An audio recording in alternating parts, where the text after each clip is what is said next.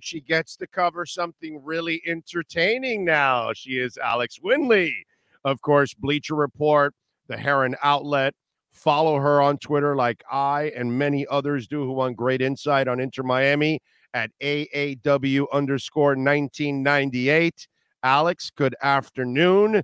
And boy, was that entertaining on Saturday night. Thanks for having me on, Orlando. That the game was crazy. I don't think anyone expected that result, but Miami are showing that they've got something up their sleeve, and that off season that they had, they've been working hard. So, and that's pretty much the fruits of their labor. And what I love was the attacking style. It was a game that they were aggressive the entire time. They pressured Philadelphia many times. Mota hits the post and everything. Although let me give you something funny, okay? And you and I have talked about this over the last couple of years. Pizarro has a terrible habit of holding on to the damn ball too long, right? And he played a good game. In fact, that one where Mota hit the post, that was an assist from Pizarro, and it was a beautiful play.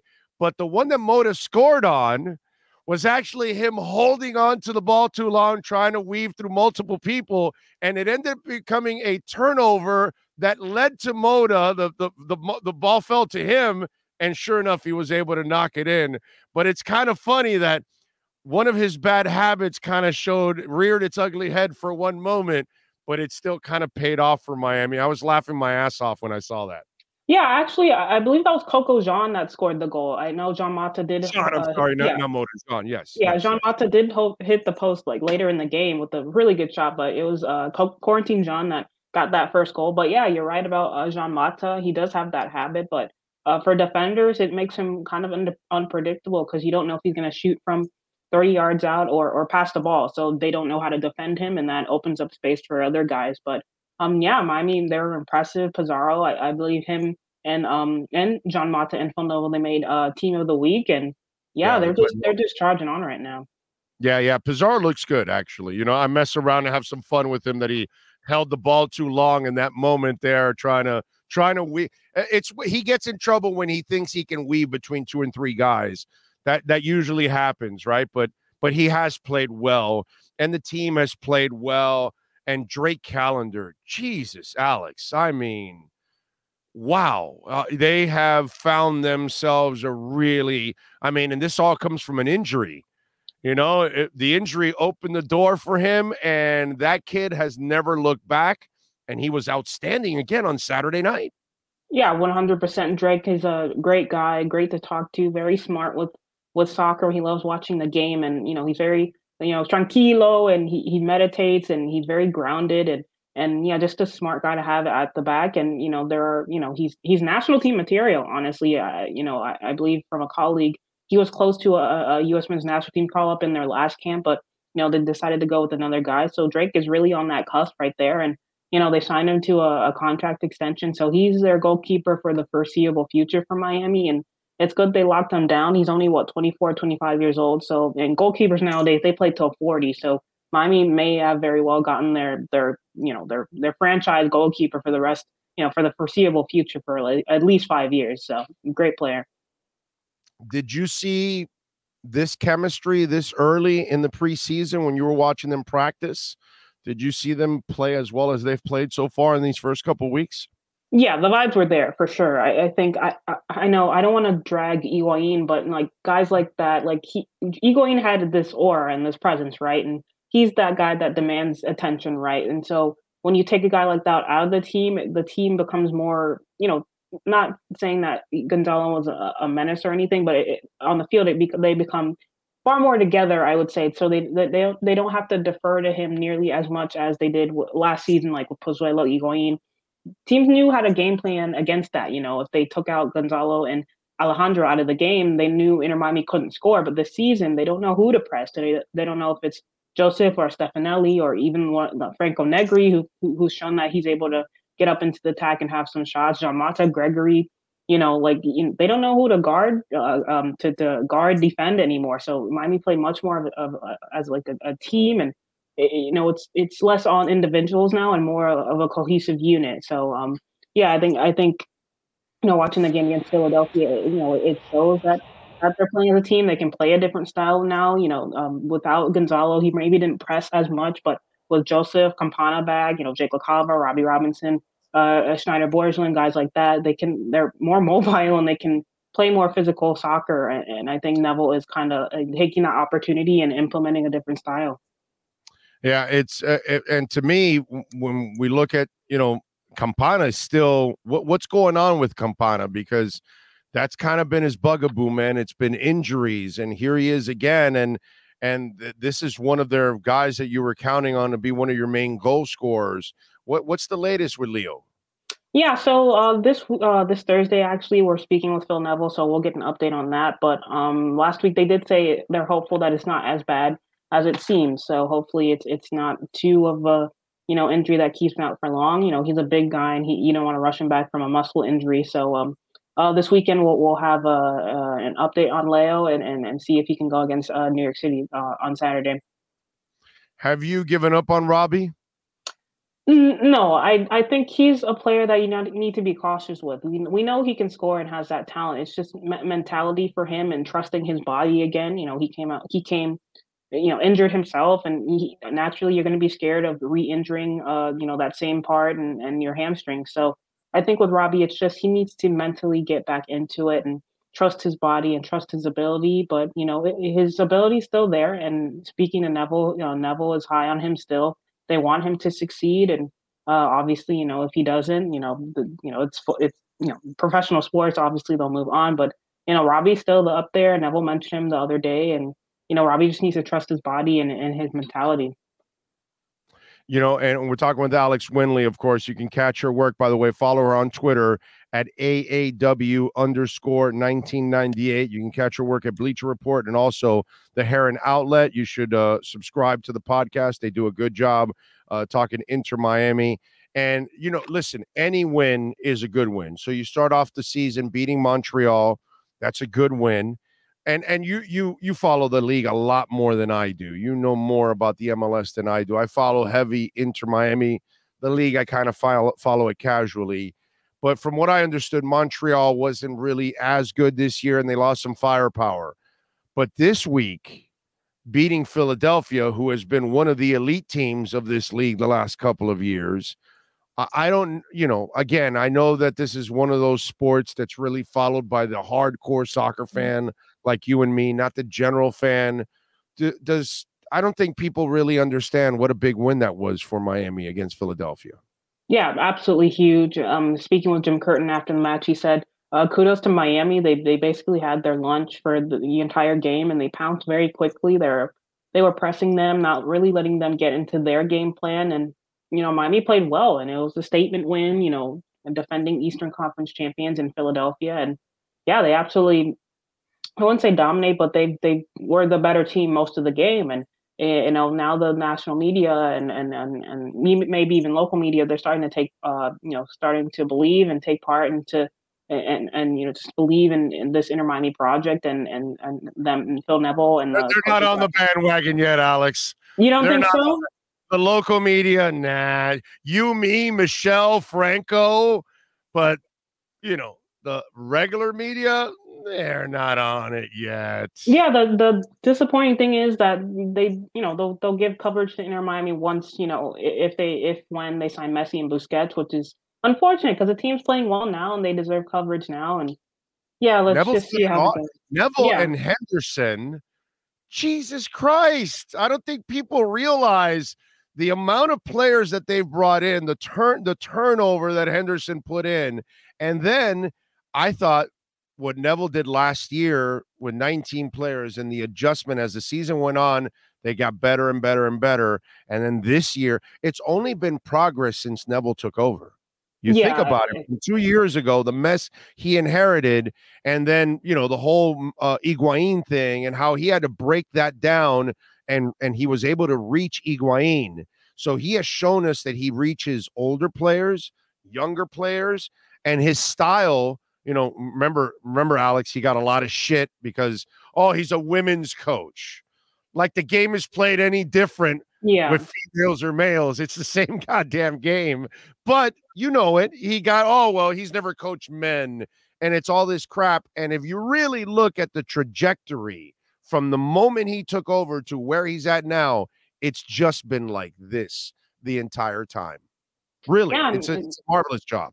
kudos Really. to him. You know, I know he got a lot of flack when he was appointed from MLS media, and you know, still they're giving him flack. But you know, Neville, he's a man manager, and his tactics have improved, and he's shown he's able to get the best out of maybe squads that aren't up to par. And you know, you have to give him kudos for that. And you know, with the way Inter Miami's playing now, they look very good, and you know, people have them, you know, going up the power rankings as well. So kudos to Neville and Chris Henderson for just revamping the team and bringing in fresh blood to get the team really going now.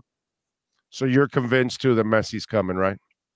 Yeah, there are a bunch of MLS sources that are saying it. I know the European media that for some inexplicable reason they refuse to even mention MLS or Inter Miami. I know Mike Ryan Ruiz from the Dan Le Batard show has been on it for the entire time. You know, he's stuck with his reporting about, you know, Inter Miami and PSG are the two teams, you know, basically vying for Messi's signature right now. And yeah, I think there is a possibility. Yeah, and there's no coincidence that they left the number 10 open. They have an open DP spot. Obviously, Miami are interested. Phil Neville even said it in an interview a couple of days ago. Messi and Busquets, they are interested in the both of them. So yeah, it remains to be seen if they can get them, but you know, it is definitely plausible. Well, see, the reason why I think it's going to happen, and Alex, you know about this more than I do. I think it's really odd he doesn't have a contract already. To me, it's the strangest thing in the world that the best player in the world, coming off the World Cup that he just put together for Argentina, and you would figure that there's 8 clubs lined up to give him money, and they are. And even that Arab club was, you know, the one that's the rival to Cristiano Ronaldo's team. They offered him a boatload of money, and he's not going. To me, I think he's getting that Beckham treatment. He's going to get an expansion team.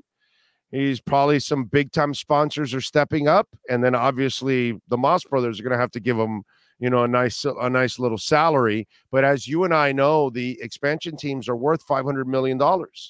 So yeah, you're going to hand them $500 million, and probably at a discount rate, whether it's 0 or 20, 50 million, $100 million, you're not going to charge them a lot like you did with, I think Beckham paid 25 million for a club that was 125 in those days. Now expansion's 500 million. So you're basically giving him 500 million. I think that's what's going to end up happening. He plays a couple years, and then he moves up to an ownership group with one of those, you know, 5-6 cities that are next up in getting expansion over the next few years.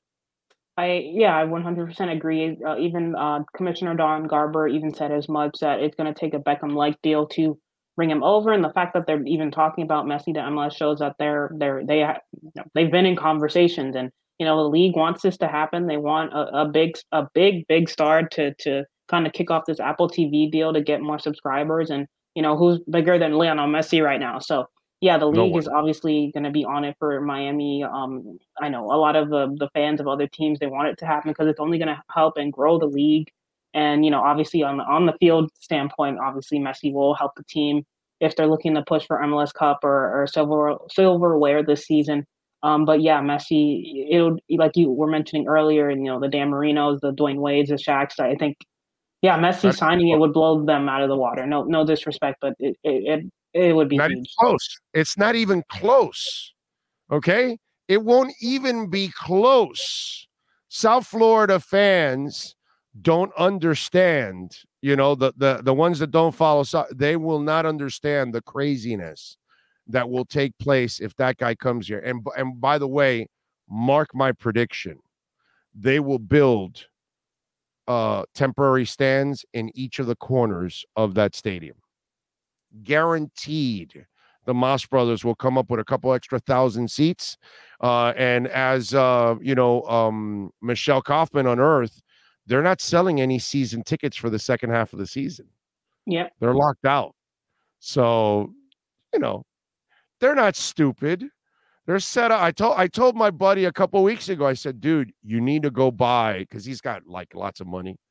Yeah. He's not like you and me that are working stiffs, but he's got lots of money. And I said, brother, you waste money on all kinds of stuff.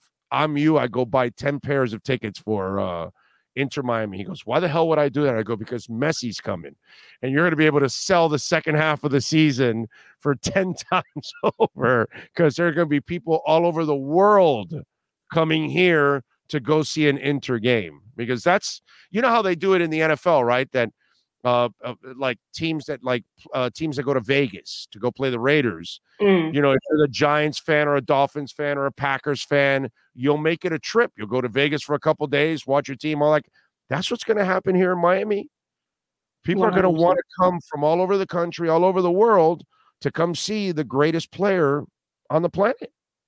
Yeah, and I was actually talking with Michelle the other day. I was wondering, you know, DRV PNK Stadium is so open, and you know, sometimes, you know, the security is there, but it's a very open property. I'm, you know, how are they gonna, you know, like the players do this, you know, ritual will they'll walk from the training center to the stadium. I don't know how they're gonna just kind of wrap around that. The amount of people that are gonna flock to Fort Lauderdale, and even Melreese. A quick aside here, Melreese, that golf course, it's going to be closed on the 19th of March. So hopefully after that they'll start construction on Miami Freedom Park. But you know, yeah, it's just gonna be mayhem, and yeah, I can't even wrap my head around it, but it'll be great for the league. And by the way, he built this. The Moss brothers, not he. The Moss brothers built that stadium in 8 months. Yeah. If Messi comes, they will speed up Miami Freedom Park.